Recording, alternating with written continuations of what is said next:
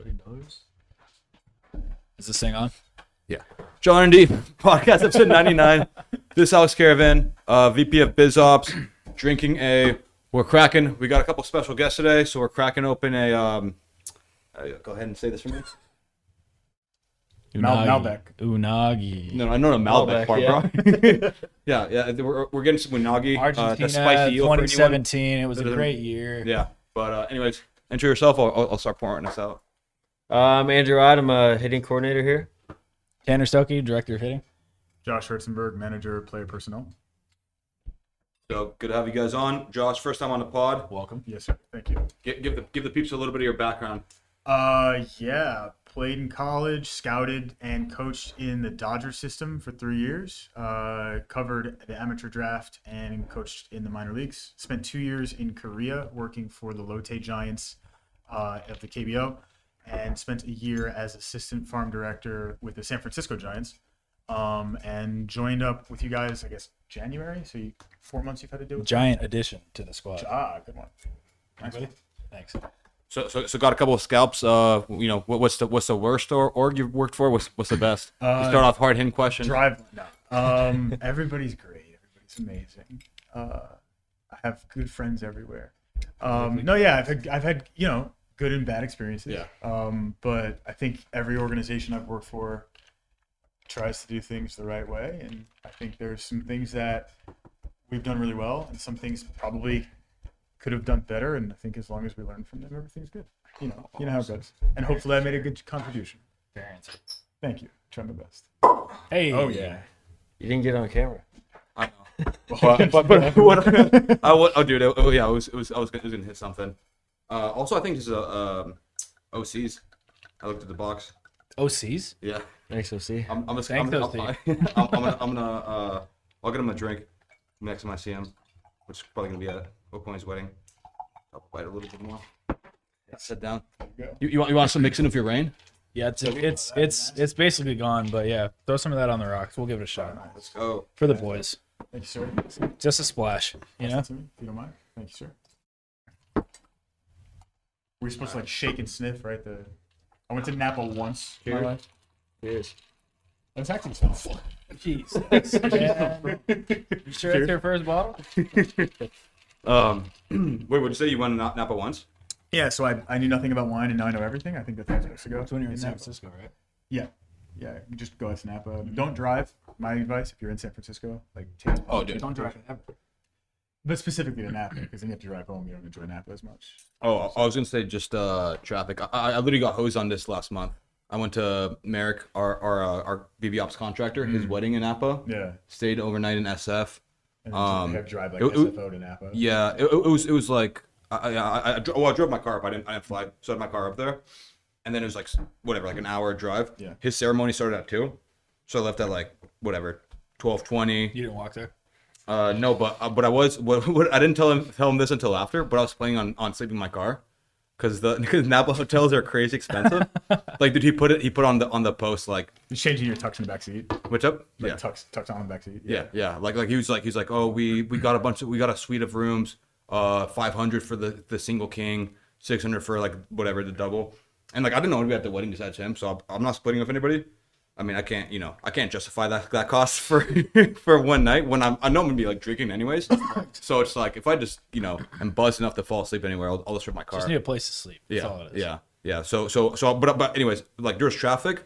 Pulled over somewhere near the hotel, switched my clothes, got an Uber, got there literally right before the ceremony started. I walked in as him and that's the way to do it. The bridal party was queued up, but no small talk. Yeah. I mean, if we really want to talk about the small talk during the ceremony, by the way, I usually bullshit. I mean, for you, I don't know if you've seen my with Rod. I've watched. Yeah, okay, yeah. We'll usually bullshit a bit. Huge fan. No, you haven't. No, I really have. We lost the Nick Martinez one, bro, because you want to know how to close on him. Yeah, sure. No, dude, I did sit down next to a very attractive woman during the ceremony. I walked in, and I saw one spot open. I was hey, I'm looking for an open spot. B, she seems to be there by herself. I don't know anybody. Perfect. Sure.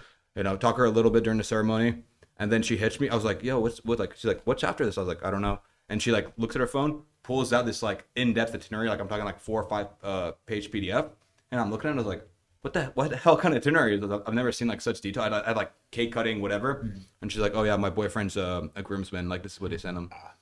Like, all right, I gotta find another spot to sit. I gotta find another spot to sit. Yeah, just walk out of the wedding. Fuck cocktail hour. Shouldn't have been standing there. Yeah. But anyways, well, a little bit on your background. I mean, I thought for some reason, so you were only 2 years in the KBO? Yeah, 2 years. Okay. Yeah. Okay. I was over there right when COVID started. Yeah. Like I moved to Busan, which is the second biggest city in Korea. And then like 3 days After later Seoul? there was an outbreak. After Seoul? Yeah, exactly. Yeah. Seoul's the biggest. Yeah. Seoul's massive. Yeah. And then Busan's like the size of LA. Okay. Okay. I mean, Yeah. that's massive. Yeah, it's huge. Yeah. How'd that end up happening? Let's say. Like how to get the job? Yeah. So I had a connection with a guy who like knew someone over there. The GM over there used to be a scout for the Cubs, and he's a Korean guy, but like worked for the Cubs for like 12 years. And I think he was just trying to build out like some sort of infrastructure that was kind of similar to what MLB teams were doing. And so I got a phone call as like someone with a pitching background who kind of had an idea of like how to look at TrackMan data and sort of build out like a system. So I got a phone call and went through a bunch of phone interviews, and they were like, would you be interested in moving to South Korea? And I was like, man, I'm in my 20s, I'm single, and like I was like, this It's the time to do it. yeah, it's like a great opportunity. I could be like my first leadership position in baseball, and like this would be a cool experience too, to like just move across the world. And so off we went, not knowing that the world was going to shut down. But Great timing. Yeah, awesome. I mean, well, never mind. I'm actually gonna ignore the first question that popped in my head. I was gonna ask about that, but the second question is, so like, what's kind of the biggest cultural difference in terms of like how baseball is run over there? The workplace culture is the biggest difference. Yeah. It's like very hierarchical. Yeah. So it was just like a lot of like there's red tape everywhere. There's politics in every like place. It was just like a different structure of like how to communicate and like how to like go about distributing information and stuff. So like everything else is pretty similar. Like guys want to get better, right? Yeah. Like, players want to get better. From like a social perspective, like outside of the workplace, it's pretty similar to me. Like I don't know, going out and like dating or like socializing with people. Like it wasn't that huge of an adjustment outside of the whole COVID thing.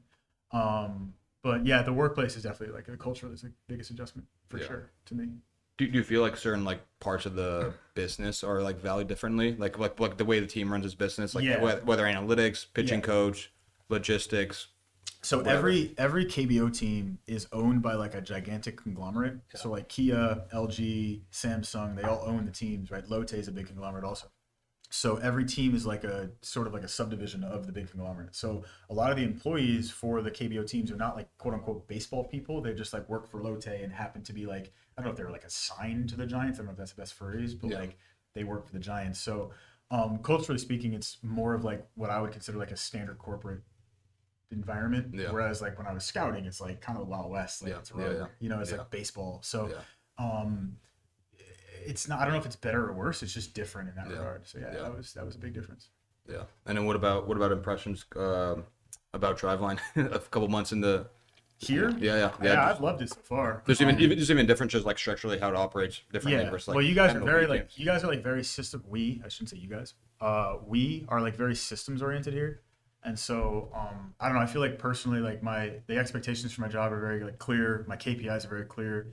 And like, I feel like the resources available for me to execute are like available. And if they're not, we can like bring it up and like, there's value in the input. Yeah. So like similar to how this might be like sales pitchy, I guess, but like similar to how we like do a test, train, retest process for the athletes and try to like iterate and improve their development. I feel like it's similar for the employees behind the scenes, and that like we're constantly trying to iterate and provide systems to build on, and then as a result like be challenged by. So like that's been a really positive thing for me here in the 4 months or whatever. Is that somewhat what you expected? Yeah, but I think it's better than I expected it to be. Like it's just more prioritized. Like it's like the thing that I've noticed. It's like everybody cares about. Like I'm speaking with Mike or like Kyle or Matt, Dudo, or like everybody else. Like that's definitely like a focal point in like the daily processes here. So like I hear about it. I mean, Kyle's not quiet about it on Twitter, right? No, like not. So like a little quieter than he used to be. Very much so. So like, but like you know about it, you hear about it. Like obviously, I've known about Driveline for years. You knew people that were internet. Yeah, and like we integrated with Driveline 100%. Like there's some business back in the day. Me and O'Coin. Oh, a lot of business. We run some Zooms. Yeah. We did a couple write-ups for Lotte. Yeah, nice. Which by the way, sorry, not a distract, but. I don't know if you remember this clearly, but I gave him a lot of shit after. I mean, he was giving himself shit. But I can't believe O'Coin agreed to that price on the spot. Do you remember that? I don't remember the price.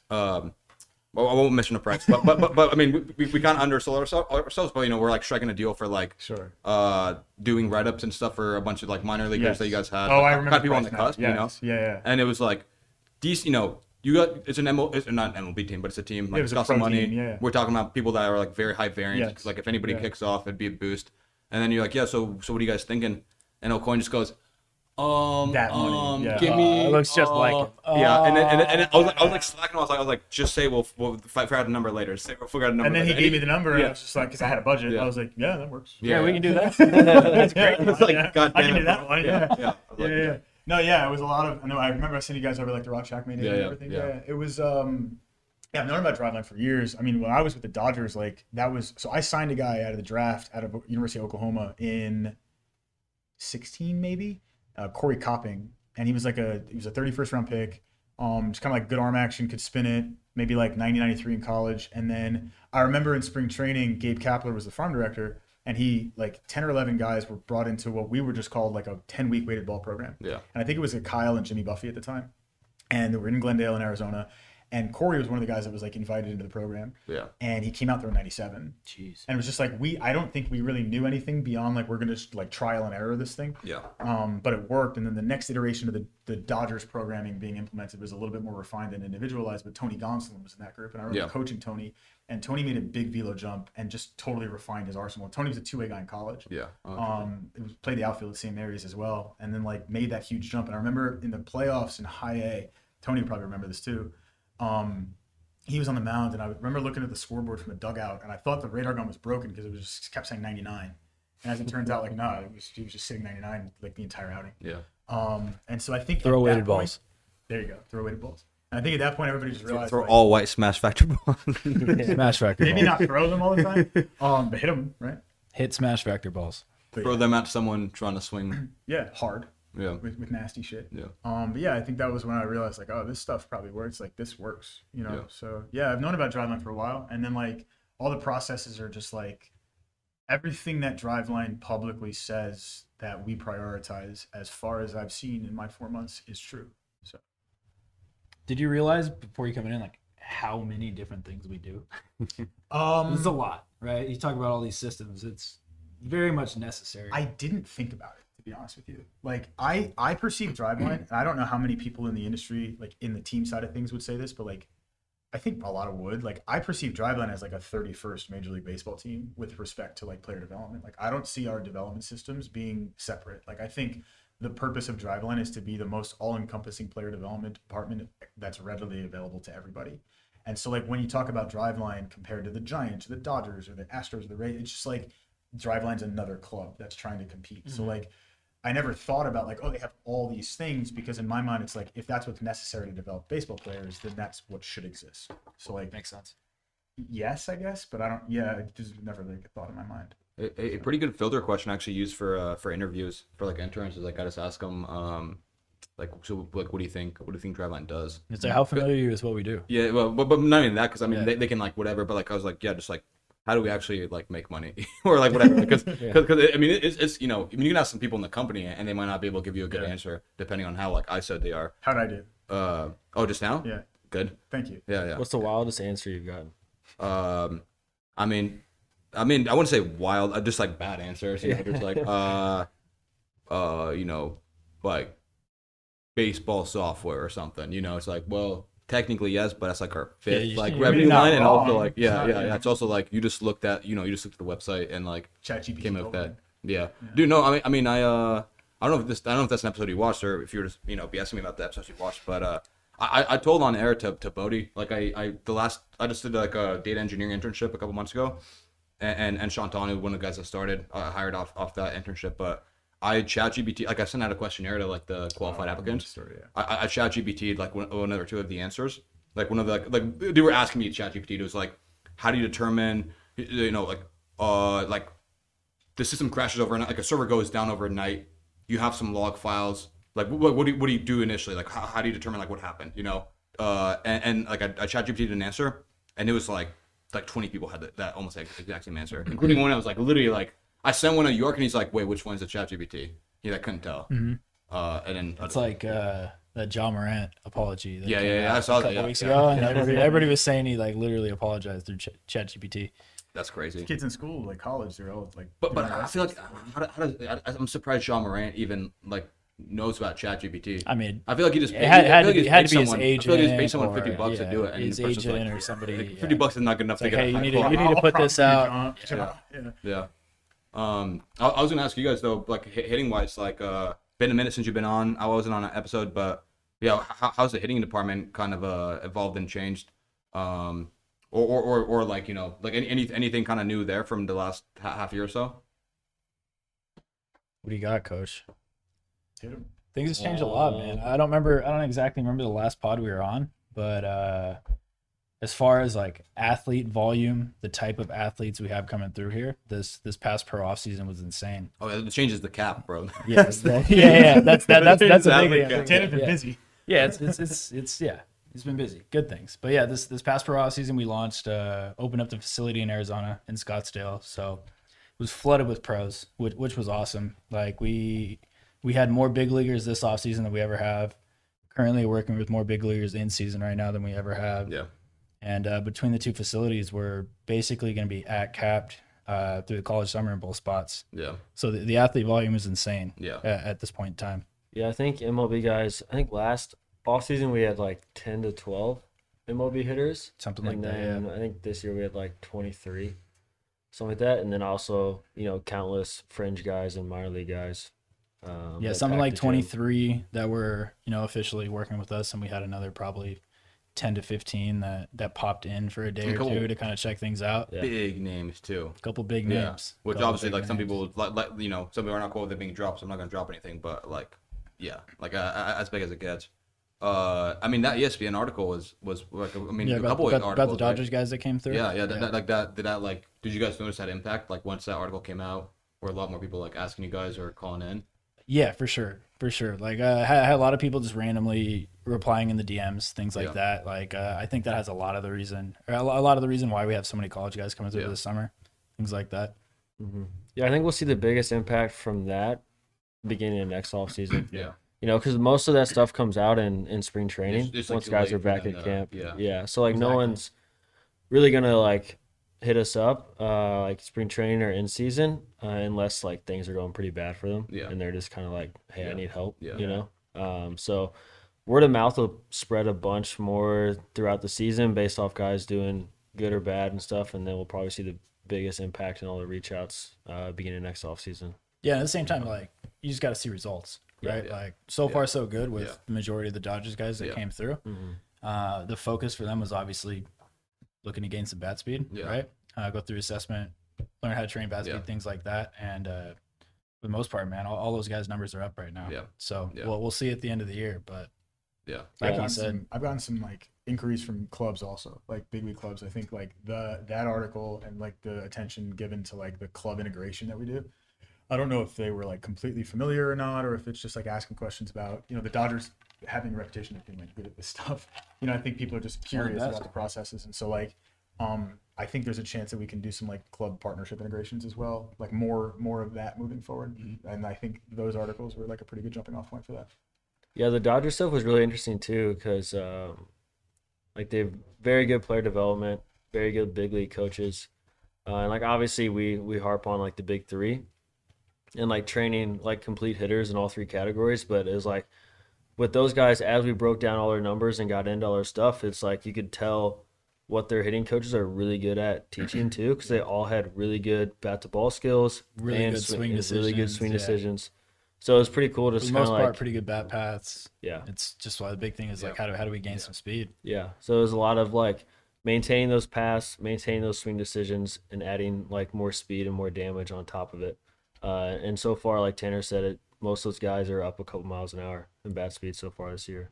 I think the Dodgers in particular are a really good example of like an organization who are pretty well aligned, like their player acquisition, their player development processes, like they understand That's what I've what heard their too. strengths are, and then we can come in and supplement because there's clarity about what's exactly needed. So like nobody's perfect. The Dodgers are great at a lot of things, and even if they have a weakness, that's great. They understand what that is and they can execute accordingly. So like that's a really good example, I think, of like a team that has really good systems in place and just kind of understands like where they can make the most impact. So like, and then from there, like we can obviously work with them and supplement as necessary because of those systems that we have. Yeah, I mean, I was bummed Gavin Lux got hurt. Ugh. I want to see that season play out. I want to see that season play out. Yeah, it's tough, man. Yeah. I was really excited for him. He's awesome. Yeah, yeah, and yeah, I think the Dodgers are also like a good team for us to have that sort of interaction with and notoriety because it's just a copycat league too. Like like obviously the Dodgers have been. I think I saw some. I think they're like I saw a stat. They're on a 100-win record for the last 10 years. And Yeah, it's obviously just like been best Yeah. team in baseball. yeah, and like third Maybe third outside farm the Astros system. for the last. Yeah. I mean, but yeah, the playoffs are a crapshoot. Like whatever. Like I'm sure you'd rather have the Astros last 10 years if you're a fan than Dodgers. Well, depending on where you fall in the trash can stuff. But yeah, I mean, just like top of the league, always been smart, have money invested wisely, and then like they still choose to get that involved with us and see results out of it. So I think that'll be huge. What's kind of like give me a quick down low on what the MLB product is on the hitting side to hitters. Like how do you guys interact with hitters during the season? What do you give them? What's kind of like what are you kind of looking for? Man, there's some layers to this. So like the assessment and training process in the off season is more or less the same as it would be for all of our hitters, right? Come in. Wait, real quick. Anyone trying to get topped off? I'm good. I'll get a little bit. Let's go, baby. It's pretty good though. It is. I don't know how to pronounce it, but whatever it is, Do not, Argentinian Malbec. I didn't My know orange the deal with dreamsicle bang is gone, so I'm gonna go Or what is Rain, it? excuse me. I What's the approve. website? I don't know. on it, Vino.com or whatever. Vino.com. Vivino, I think. You should know, man. You're the one with the Napa. First, I'll save this for you. We change your name. Or yeah, change your name. Sorry, change your mind. Appreciate it. If you change your name, bro, you can smash the whole I'll bottle. let you know on both. Yeah. But yeah, where was I? So yeah, the assessment and like training process is more or less the same it is for all of our athletes. Yeah. Guys are gonna come in, go through the motion capture assessment, hit in the lab, hit on the force plates. They'll go through their high performance assessment, a little bit of table stuff, CRPT, collect a little bit more data through the assessment, meet, go over everything, and put together a plan for the off season. Obviously, there's checkpoints in between where we're tracking progress, test, retest, all that good stuff. And then as you get into the season is where things change a little bit as far as like the advanced scouting process we'll do for those guys. And that's a little bit different from guy to guy. Basically giving them insights on the pitchers they're facing. We try to individualize and tailor that to them. Guys we work with and have like a really good relationship throughout the off season and generally get the most value out of that sort of thing as far as like game planning specifically to their strengths, to their swing, how they should attack this pitcher, and just honestly just being a resource for them throughout the year. Yeah. That's something you see, like all these guys are getting stuff from their teams, and teams have access to some information we don't. But I think somewhere we really stand out there is it's 100% personalized to the guy. Yeah. Right. And like we have that relationship with them. We know the way they think. We know what they're good at, what they like, what they don't like. We kind of tailor advanced scouting reports to that. Yeah. It's like just honestly just being a resource for them where Yeah. we're like solely focused on them Yeah. day in and day out. And that could be like an advantage that is our advantage too, because, they have a couple hitting coaches for the staff and they have, double-digit hitters Yeah. to like prep for every single game, starters and bullpen. So we just have the luxury of like spending some more time on just like individual guys. Yeah. And so we can help them not only give them good insights for that starting pitcher that night, but then also help tailor their like pregame routine like for it. Yeah. So they might have like a pretty set routine of like certain drills, but then we can be like, all right, this guy, is a higher spin, like fastball guy. So like on this drill, like you're going high pitch with it and like this bat, like trying to hit it like this ball flight, just kind of like help them prep for the game and stuff. One thing I remember talking to Ocha about Jason Ocha, our Driveline director of hitting through 2018, like look how unique our machine warm up is compared to like basically teams anywhere, like college pro. Do you guys think that's changed a little bit? Like our machines are like high speed machines with different like nasty breaking pitches too, like more common nowadays than they were a couple years ago. It's changed a lot, yeah. man. Yeah. And you could probably speak on this too, but like you obviously have a couple different types of pitching machines that mix pitches now. Yeah. You have the traject machines that Yeah. have like the whole video board, Yeah. changes the arm slot release, pitch Yeah. types.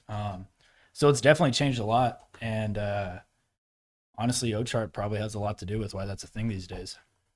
That's not probably. That's true. Yeah. Like 100%. Yeah, like being on the team side, like it's not that we were trying to play catch up. It was more just like you said, it's kind of a copycat league, and so like everybody generally has similar access to similar equipment. I think like one of the benefits that Driveline has that maybe the team has less of is just like the volume of data we're able to collect. We have a lot more hitters that come in every day and a lot more pitchers, obviously.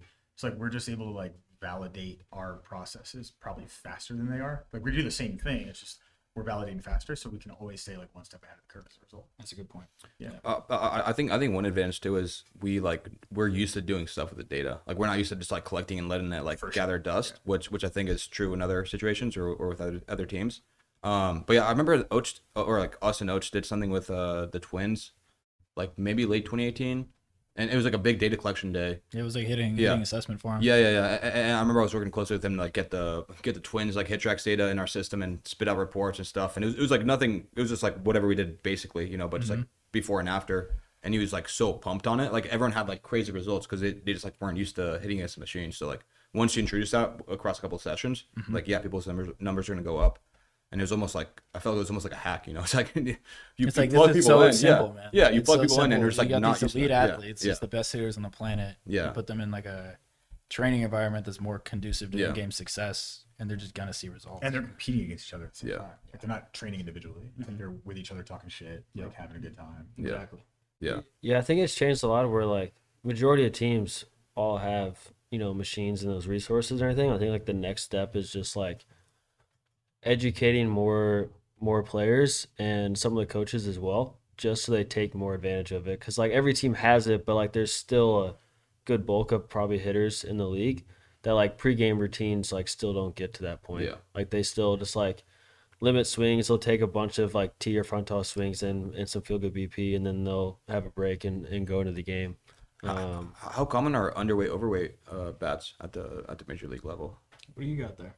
Decently common, like more common now than they were a few years ago. Yeah. Not as common as like throwing plyos. Yeah. And like weighted balls that we throw. Yeah. But like I would estimate that the hitting space in general is probably like 3 or 4 years behind pitching, like give or take. Yeah, for sure. But it's I feel growing. like that gap's starting to close. No doubt. But And like it's growing pretty quickly. And I think like as it becomes more commonplace, as the results start to be seen on the field, like in a loud way in MLB, I think it's going to be the same thing. We're just going to explode. But I do think like one of the challenges, like Aydt said, like the players, like a lot of the players, like they either don't know what they're being evaluated on, or they know that the evaluation is based on their results, but they don't understand how the process connects to that, like in the minor leagues. So like if a guy's in high A and it's like, oh, like you're being evaluated on like the big three. Okay, I get it. Like I understand what a swing decision is, but like how am I how is the training that I'm doing connecting the dots for that? Like how can I improve it? And it's hard. Like it's not the easiest thing, number one, to like prove out, but also like for teams to communicate effectively across every single player. So like that's just a challenge that I think hitters in pro ball are facing, and hopefully we can provide more clarity for that. Because like the way we look at things, like the big three metrics is not unique. Like I think a lot of clubs are doing it that way, if not most clubs are doing it that way. They might like evaluate it differently, but the idea is the same. Yeah. So, but yeah, to answer the question about like underload, overload bat training and stuff, like I think it's not quite there yet across the league, but it's certainly growing. I wouldn't be surprised if like we circle back in 12 to 24 months and it's just like, yeah, of course we're swinging. Yeah, everybody's got it. Yeah, like duh. Yeah, the results are real. Yeah, like it's not. There's like, no way around it. The results are real. Same idea with throwing weighted balls. Right, but there's no hitter on earth that can't like benefit from swinging bat faster. Yeah. Like Aaron Judge, like Giancarlo, like they can still swing the bat faster. Like I understand he had like these guys have the most elite bat speed, but like what's bad about swinging it faster? Yeah. It's great to hear a non-hitting guy say that. Just gonna increase that margin for error. Right. Well, I mean, the pitching guys keep throwing 104. We got to give you guys some kind of chance. Yeah. Yeah. I feel like for me, it's almost like conceptually like the idea of introducing someone to like compound lifts or like different tempos. It's like if someone's never lifted heavy, or if someone's never lifted fast, like of course you're gonna make gains. Anybody that's like worked you're out gonna for see a your while, beginner gains, like for sure. knows that's you change up variables, you It's a produce different like force stimulus. at different rates. Like you're gonna make overall gains. It's interesting you say that because like my first introduction to like Driveline specific weighted ball programming on the pitching side was like I said with the Dodgers. Somebody made that connection as like it's just like weight training, and it just like clicked like that. I was confused. I was like, what are we doing? Yeah, And, they somebody learn from me, said, bro. like, it's just like these guys that throw these like colored baseballs into a wall, like looks weird, Yeah. because it does. And then all of a sudden it's like, no, it's like weight training. We're like putting them in constrained environments, increasing and training. decreasing the weights. I'm like, oh, it just like clicked right away. It's like I think if people think of weighted bat training in that way, it's like the same exact concept, and it just makes sense. What years were you with the Dodgers? My last year with the Dodgers was 18, so I was there for that whole thing, with the whole like the whole programming of everything. Yeah, that's funny. I think 2018 winter meetings. It was me, Mike, Bodie, Sam Breen, and Aydt for a little bit of it. Aydt was already kind of with the Phillies, but we met with the Dodgers. This is like one of Bodie's favorite stories from He's got a bunch of those. winter meetings. Yeah, I mean, yeah. Be here all night talking about that. yeah. But Bodie's got a bunch of stories that have sunk me in the past. I'm not gonna tell one of those though. But we met with the Dodgers like the night before. We had like 20 meetings scheduled across like 3 days. Like almost like basically like full work day, like 1 hour pitch meetings. Boom, boom, boom. And we met with the Dodgers before because we already were like pretty friendly with them. So it was like really casual. They came over like 10 p.m. A couple of them. People were like drinking, and we had like these pamphlets. And this like there's like a woman that came over. I think she's like someone's wife, and she just like picked up like this 50-page like Driveline pamphlet because we've always like we've always had a lot of stuff going on. I think one of the challenges from a business point of view, and I'm sure you can already relate to this, is just like communicating like what our products are, what products you care about if you fall into this niche, and like how to like and what matters. tell the value. Yeah. So we had like a 50-page pamphlet. Like you can imagine, this is like 5 years ago. Sure. So it's even more vague. We don't have like AP plans and whatnot. And she just like again, I know nobody there. It's like kind of like my first like introduction to like rubbing elbows with a bunch of pro ball people. And she just like picks up the pamphlet, like kind of lazily like flips through the whole thing in like 4 seconds, and puts it down. And I'm just like trying to kind of crack dice with a joke. I was like, checks out. She's like, what do you mean? I was like, no, I just saw you go through the whole thing. Like, what'd you think? And she just like looked so taken aback for like 2 seconds, and then kind of started laughing. And then Bodie just thought it was so funny. Dude, the checks out comment just like rolls through my head. Yeah. At least like 15 times a week. Just watching somebody exist, I'm just like, checks out. It happens all the time. Yeah. The other one he loves telling is the floss story too. You guys know that one? The floss story. Like our last meeting was with the Mets, and they only had like one guy. It was like the same year. Same year, yeah. Like 4 days later. And so we'd already gone through like the whole, ringer, like we're tired, sure, whatever. And then yeah, I'd like just asked Bodie for floss, and then we're rolling up, like the Mets guys rolling up, and then me and Bodie just joking around about like trying to introduce like a word or something, like almost like Super Troopers, like meow style, So I have heard this one too, yeah. He's like what should we do? Or I was like, what do you want to do? He's like, let's just do floss, because it was fresh in his mind. I was like, all right. And the rule is you can't say it the first time you talk, because you can't be like, oh, my name's Alex Caravan, blah, blah, blah, floss. I like floss. Yeah. You got any floss on you, bro? And I think, so we both talked, and the guy was talking, and I was like, I like borderline interrupted Bodie to like hop in after he talked, dropped floss, whatever, sat back down, feeling cocky. And then Bodie like one up me, like technically I won, but he just after that, like he just followed up and went when he's like, yeah, to follow my coworker's metaphor, like training at Driveline is like basically like, like use floss, like really get everything that you can't get like through brushing your teeth. Like brushing your teeth is like the regular training, like flossing you like really get in there, really see nuances. Like talked about flossing for like 3 minutes, and then he finishes, and the guy's like, "Oh, thanks." Like that floss metaphor actually really just completely done. Yeah. And I was like, I mean, yeah, you can have the win, but hey, if it works, it works. Yeah. So our in-season product for MLB guys is still floss. Yeah. It's the extra stuff they don't get from the team. We're helping you floss, baby. Just rename the AP plan, dude. Just rename it the flossing it out plan. Driveline floss. Yeah. Well, do you guys want to explain the AP plan just very very briefly, and or like what the MLB deliverable there is? To build off just like the in-season stuff, to build off what Tanner said with what we're providing, like with scouting and pregame routines and stuff. Like another thing we also do is we set goals for them as well. So like they'll have very specific goals to them that we'll update them on like per week and like per month, like recaps as well. So like we'll build goals off of not like traditional stats. It's more of like expected metrics and stuff like that we know is going to produce in a game and provide the team value, like barrels and 90th EV, bat speed, maybe like ball flight stuff, like swing decision stuff. And then we give them like, we're talking to them before and after games, but then like each Monday we'll give them like a recap of that week before. Yep.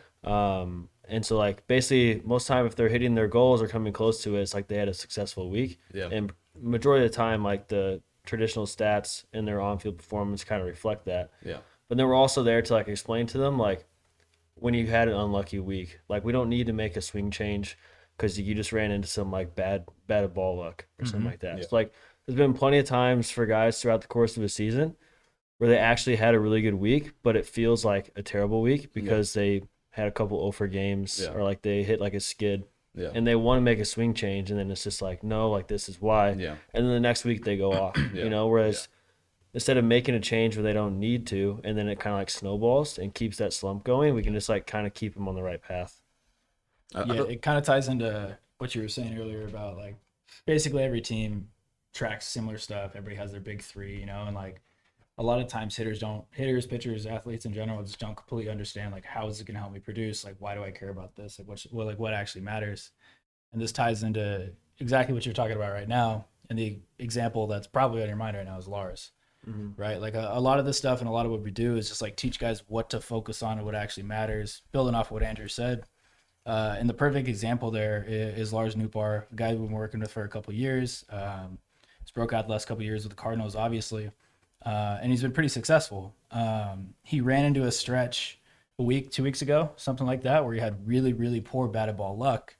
He was in like a 1 for 24 stretch, something like that. Yeah. Something along those lines. And it was like coming up in the media that like, what's going on with Lars? Like, what's wrong with him? All these things. There's and more pepper grinders. Yeah, more pepper grinders. And he got interviewed and basically said, yo, like, this sucks, but I just had maybe my best batted ball data of the entire season, right? It's like, I'm not concerned about this at all. Like, you know, just unlucky and like I'm focusing on the right things.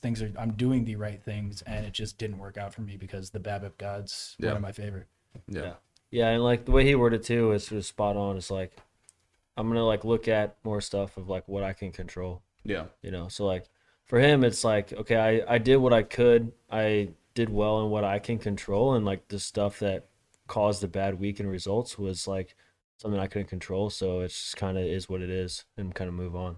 So Yeah, I think it lines up with what Langen's been saying on the pitching side too. Just like knowing not to overreact to small sample sizes. That's like almost half the magic. You have a lot of info. You can pull like different views, different splits, different like lengths of time, and then like it's like what do you actually tell the athlete to focus on? Yeah, and it's just the way that get lost in the sauce. just the way that hitters are conditioned, right? Yeah. Like they just think they need to constantly tinker, right? Yeah. And it's like, all right, you go 0 for 5, you go 0 for 10. It's like I need to make a swing change. Yeah. What's wrong with my swing? When in reality, like you might have just got unlucky. Yeah. Maybe you're swinging at the wrong pitches. Yeah. It could be something very simple where like it's not you don't need to make a drastic swing change. Yeah. And that's something that I think we do a really good job of with the guys in season. Yeah. Is just really being a resource for them, directly for them. Let them know it's like, hey man, like, yeah, you're getting really unlucky right now. Yeah. But what you're doing is right. You need to keep focusing on that and just like keep hammering away at the same things you're doing, and then it ends up working out. Yeah. and like every hitter's obsessed with their swing too. So it's like it could be Try swing. they might not have been unlucky. Yeah, they might have just actually been bad that like week or two or whatever. But it's like, yo, dude, it's not your swing. Like you're diving or you're lunging or like whatever you think it is in your swing, but that's happening because your swing decisions. Like your chase is way up, like you're chasing stuff in or out, and like your mechanics are like adapting to those decisions. Yeah. You know. Yeah, and that's not to say we don't care about swings, right? Like we have a biomechanics lab for a reason. Like we think the swing matters a lot. Like on that note, like another thing we do with our guys in season is like we're constantly watching their at bats. We're constantly checking in on their swing. So when something comes up, it's like, okay, I see this. You need to make this small change. We'll do this in your programming. You should focus on this. Swing these bats. Do this in your pregame work. And if it's not that, it's like, hey, simply put, like you're swinging at the wrong pitches. That's why everything's breaking down. That's why your batted ball quality is so much worse right now. Yeah. Shift your approach to this. This is what you're facing today. This is what you do in pregame, and just try to get guys back on track sooner. Do you guys do anything, or even weigh in on anything like recovery or health based? Oh yeah. Like, I mean, because that to me is probably one of the trickier things to do because it's it's harder to have like very specific data. Like you can have as many data points as you want on a swing recorded in MLB stadium. Well, maybe not as we want, but like obviously like a ton. And then like they can go out and eat poorly or sleep poorly or like kind of like have a sprained wrist or whatever. Like how does that like kind of communication go? What do you guys find you like? Yeah, I would say a lot of that is just Focus from. on? I wouldn't say it's like actual measured data. It's more like qualitative, just talking to Yeah. the guy. Yeah. Like one of our higher profile guys last year was like he started to like go through a little rough stretch and stuff, and it was because his back was bothering him because Yeah. like the beds in the hotels weren't right, Yeah. and it was causing him like back issues and stuff. And so like we had to cut back like swing volume pregame, cut down like how much bat speed work, like maintenance stuff he was doing in Yeah. season and stuff to kind of like accommodate for that. Fly out Terry. Yeah, exactly. But like there, like we didn't have like any like numbers, you know, Yeah. to go off Yeah. of. So a lot of that just comes from continually checking in with Yeah. the guys and having The good relationship. relationships. Yeah. Yeah. Makes sense. But on that note, like kind of tied it into bat speed training, right? Like constantly having our guys use their blast sensor, right? It's Yeah. like an easy way to monitor their bat speed numbers. Yeah. And it's like, hey, like your bat speed's down right now. Yeah. Maybe we need to cut back here. Maybe you need to like take an off day, cut down your swings. Maybe we'll not do bat speed training today and we'll do it a couple days later, like after your off day, things like that. So just like constantly in communication with these guys and iterating on their programming and what they're doing to try to optimize for the recovery. Yeah. And it's exactly what you said. Like it's the importance of talking to guys every day and being there for them. It's just like, you know, that bat speed's down. You know, they're struggling. They're telling you that they feel slow or they feel like this and that. And this could be something as simple as like my back is bugging me because this hotel bed sucks. So it's like, all right, we're not going to do bat speed for the next couple of days. You have an off day here, take that off, and like the next day, then we'll get back to it. Yeah, definitely. And Sleep on the floor. Yeah, sleep on the floor. Or in your car. Yeah. Order a Tempur-Pedic Oh, bro. mattress. I wook up so stiff that morning, No dude. shit. Because my feet were like on a shotgun, like, you know, like fucking headrest, and like my back. I was like, oh, I'm so destroyed.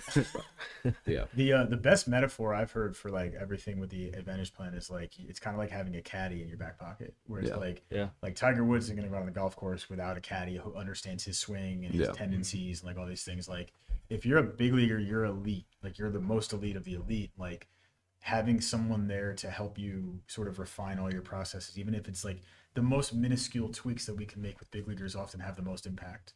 Because there's like such a gap margin between the next guy.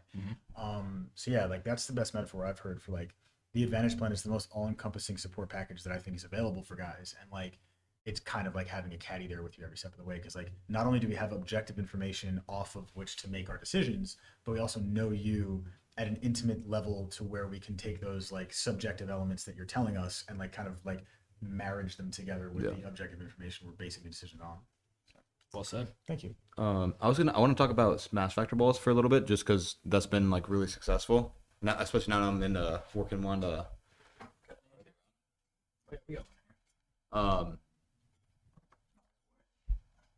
This one's used.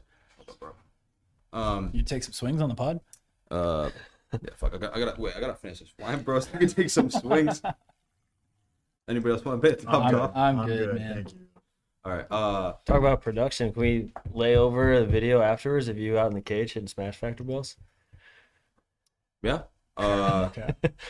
Or recycle Brady and Lindley's. Well, good marketing value. But Brady just getting smoked by 100 Yeah. smash ball. But I mean, I guess one thing I think that's really interesting is like you know, you guys basically came up with the idea, right? Like you guys were like, what can we do here to like not hurt like hitters' hands and actually get like very high quality high velo like batted ball contact, and it's gone really well. We ordered like we just kind of like started selling all white smash factor balls.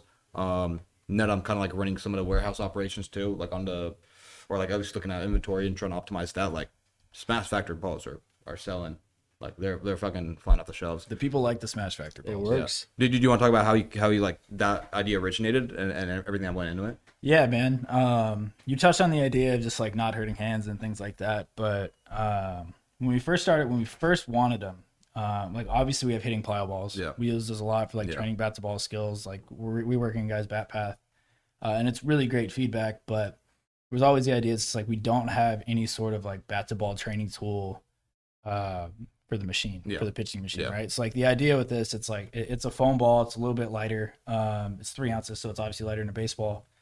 And it because it's lighter, it has exaggerated spin out of the machine. It's like fastball is going to ride a little bit more, breaking balls are going to be a little bit sharper. So it's just going to be like a It's basically a plyo ball for the machine in a more difficult environment on the machine. That was the initial idea with it. And then as we started sampling them and playing around with them more, we just came to the conclusion it's like, one, like you can swing an underload bat off the machine and it's not going to break the bat because it's foam. Right. Yeah. And on that note, like, does that happen a lot? Like, do underloaded bats get dinged up quite quickly? Oh yeah. The barrel will explode. Okay. If you hit it off too high a velo or if a guy has too much bat speed, just because it's composite material and it's much lighter. Yeah. So it's not as durable. Too much bat speed's awesome. Just throwing it out there. You guys had we'll be working on a couple off seasons ago. We had one big leaguer that I will not name who broke 3 underload bats in front toss. Love it. We can in one session. No, over the course of a couple weeks. I know who you're talking about. Over the course of a couple weeks, and he had a very successful season. Yes, I remember that season. Yeah. Hit a lot of homers. Yeah. So yeah, like on that note, it's like we can swing high intensity off the machine with a light bat. So like more specific environment, you're gonna have higher transfer of training to the game, which is amazing, obviously. And then from there, it's just like we obviously have guys hit in high velocity environments all the time. Like you mentioned earlier, we've been doing that for a long time, basically since the start of driveline hitting. And with that, like you're obviously wanting guys to focus on moving fast. We care about bat speed. That matters a lot. So like with these, you can train bat speed and bat to ball skills at the same time. Plus, like when you're hitting off the machine with the metal bat, wood bat, whatever, and you just hit a ball off the end of the bat and your hand is completely fucked. Like your day is finished. Your day is done. Like you're done hitting on the machine, and if you are, you're not swinging fast. The next day, you remember you fucked up your hand. The next day, you're like, I fucked up my hand yesterday, so I'm sure as hell not swinging hard off the machine. So you start taking 60-70% effort swings, and it's just like it's like a waste of training reps, right? So like this sort of thing, it's like you get the benefits of like exaggerated pitch movement. So it's harder environment, gonna make the game easier. You get the feedback of bat to ball quality. If you don't hit it flush, it's gonna backspin, topspin all over the place. You hit it flush, it goes a mile. You're not gonna hurt your hands. You're not gonna break a bat. So like there's obviously like we've had guys this past pro off season that were like rehabbing handmade injuries who just swung the shit out of these because it was never gonna sting their hand. So there's a ton of value to them, and the more we've used them, the more uses we've found for them. And like I know I've said it before, and I genuinely mean it. It's like I will never work with a hitter again without using these combos. Yeah, and like there's plenty of use cases too that we didn't even like attend. Like it was like we started selling them, and we had like multiple MLB teams be like, "Oh, our medical staff is pumped about these." Like they're pumped about it. And we like that didn't even like cross our mind at first of guys with like blown up like wrists or handmates or hands and like different things, and just like how much less stress it is on them.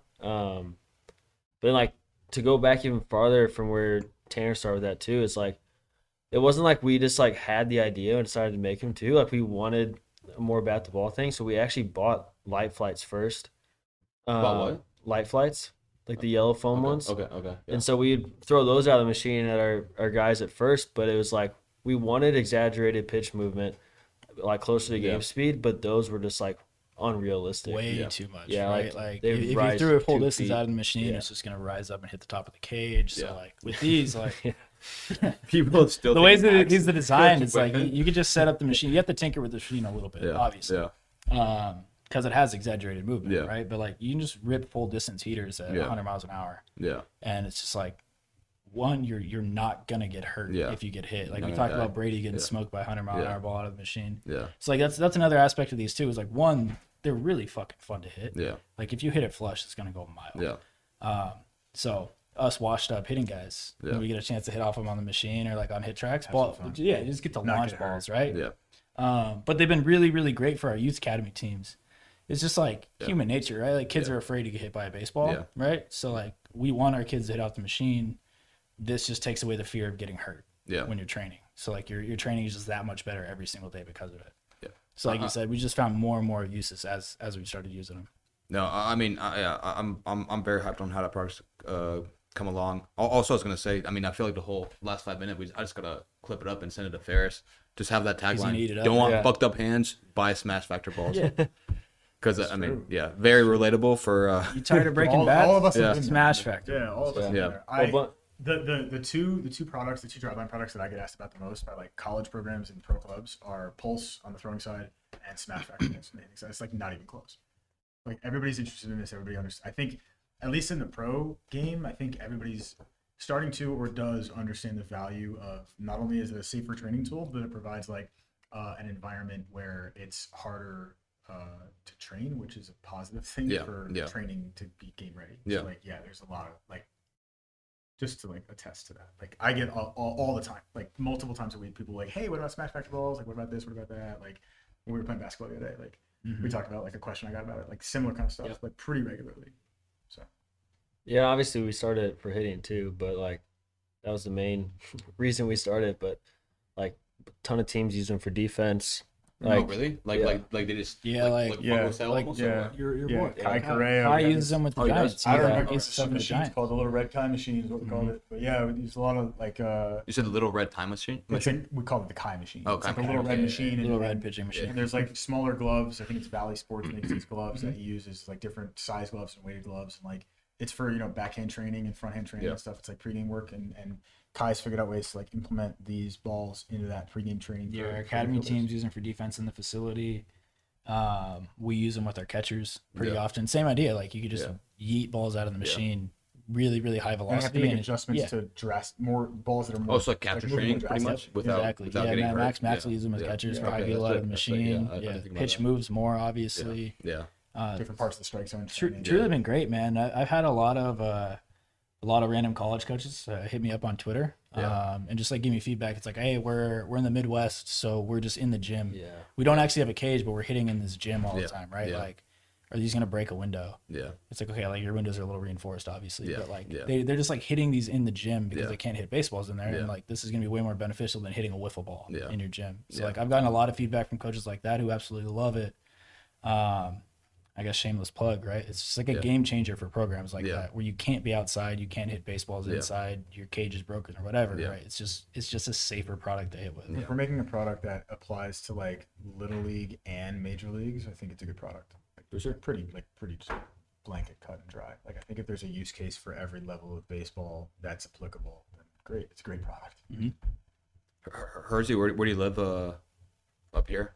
Like a few miles on the road. Quick pivot. Like too close. Said quick pivot. Quick pivot, man. Checks out. You want to see if you can hit a smash factor ball that far? Yeah. No more That's what I was asking. It's far enough you can't hit a smash factor ball in my park. What city? Like in Kent? Yeah. In Kent? Okay. Yeah. Or like what's your lease length? I think it's a year or 10 months. I think it was. You looking for a roommate? Why you want to take it up? I mean, you got a cushy spot or what? It's a 1 bedroom. It's nice. Bunk beds? Yeah. We can, more room for activities. Exactly. Yeah, got it.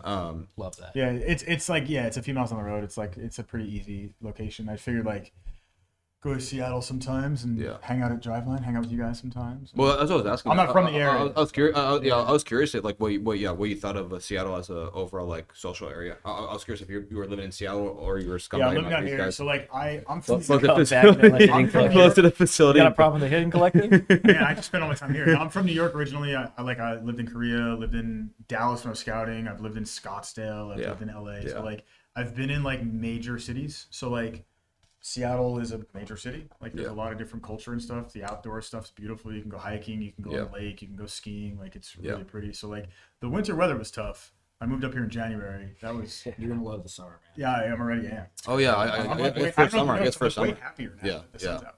So that was tough, but like overall, it's a beautiful city. I like exploring foods. I was pretty picky, and then I moved to Korea, and I had to die if I didn't eat the food that was on my plate. Yeah. So now I just eat anything. What's the weirdest thing you ate in Korea? Samnakji. It's like I think it's like a squid, and they like kill it right in front of you, and then they chop the head off, and then you just eat it. Is that the one where it's still moving? Yeah, the tentacles are still moving when you eat it. So like it's like they say it's alive. It's not actually alive. But yeah, SANNAKJI. Yeah, it's like you have to like chew it really like because you can get like eaten or whatever. Was it good? It was fine. It was like sushi without the rice. It was like it was like just very protein. It's like very healthy. Interesting. I love Korean food. That was great. If you ever want recommendations, I do. Yeah, Definitely. It's awesome. You like spicy? Oh yes. I got you. I'm from Phoenix, man. I got you. I've been at Korean barbecue place close by. I think it's like Iron Pot or whatever. Iron Pot, yeah. It's over, there's like a good bakery over there too. Okay. Yeah, but there's a place in Federal Way. So Brandon, his wife's Korean. Yeah. And so there's a place in Federal Way we went to. That's like I walked in, I was the only white person there. Yeah. And I was like, all right, this. That's how you know it's gonna be good. Yeah, it was either gonna be like you either have to like be all Americans or all non-Americans for it to be good, I think. and like it was great. I walked in and ordered in Korean. I think I surprised a woman, which I was very proud of myself about. Hell yeah. Um, That's the only reason you went to Korea. yeah, 100%. Just You to be able to saved surprise them. random Just for waiters in that America. moment. Yeah. So yeah, there's a place in Federal Way. I'll send it to you. That's pretty good. Or we can just go there. I would love to. Yeah, it's like I 15 would minutes love on the to. road. We'll have So, the next pod there. yeah, I'm down. Yeah. So No, yeah. I guess I was asking. I was curious if you had like been at 6 spots in Seattle or just the overall area. Yeah, a little bit. I mean, I've done like touristy stuff. My sister came out to visit last month, so we did like Pike Place. We did like all the standard touristy stuff. Like Cap Hill's a cool area. Like I spend a lot of time downtown. I went up to like Gasworks and like that whole area. So, I'll just like sometimes just go into the city and just like randomly like hit a coffee shop and like Google like, oh, what's nearby, and just kind of walk around. I'll end up doing like 30,000 steps just like walking around the city. Which I'm kind of because like living in Korea, that was like I didn't have a car. So public transit everywhere, so you just like go. Just used to it. Yeah, you're just like used to that. I grew up in New York, some kind of thing. So like. Yeah, it's been cool so far. Just exploring and like it's a new city for me, so like exploring the area has been cool. Excited for you to get to enjoy the summer. Yeah, hell yeah, I'm really excited. The summer here is special. The sun came out like 2 weeks ago. I was when we played basketball. Yep. And it was like that was like the first day. I was like, oh, this is so much better. You forget how much you love and appreciate the sun. Yeah, it's great. It was great. So I'm very excited about continuing. I'm very biased to the sun now. Growing up in Phoenix, living there for 23 years. You never had rain. I had no idea. See, I had a shovel growing up. My mom worked in the schools growing up, so she'd always get like a message earlier than everybody else if we had a snow day.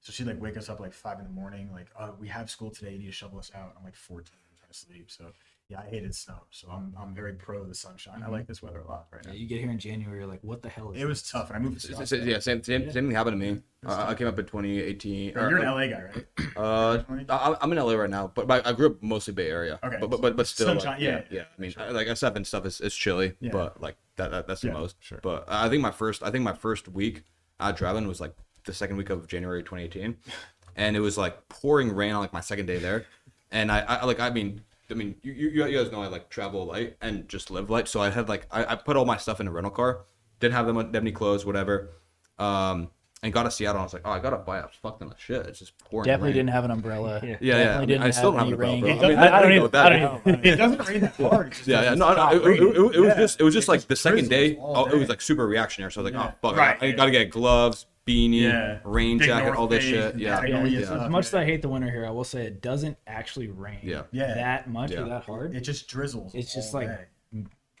dark. Yeah.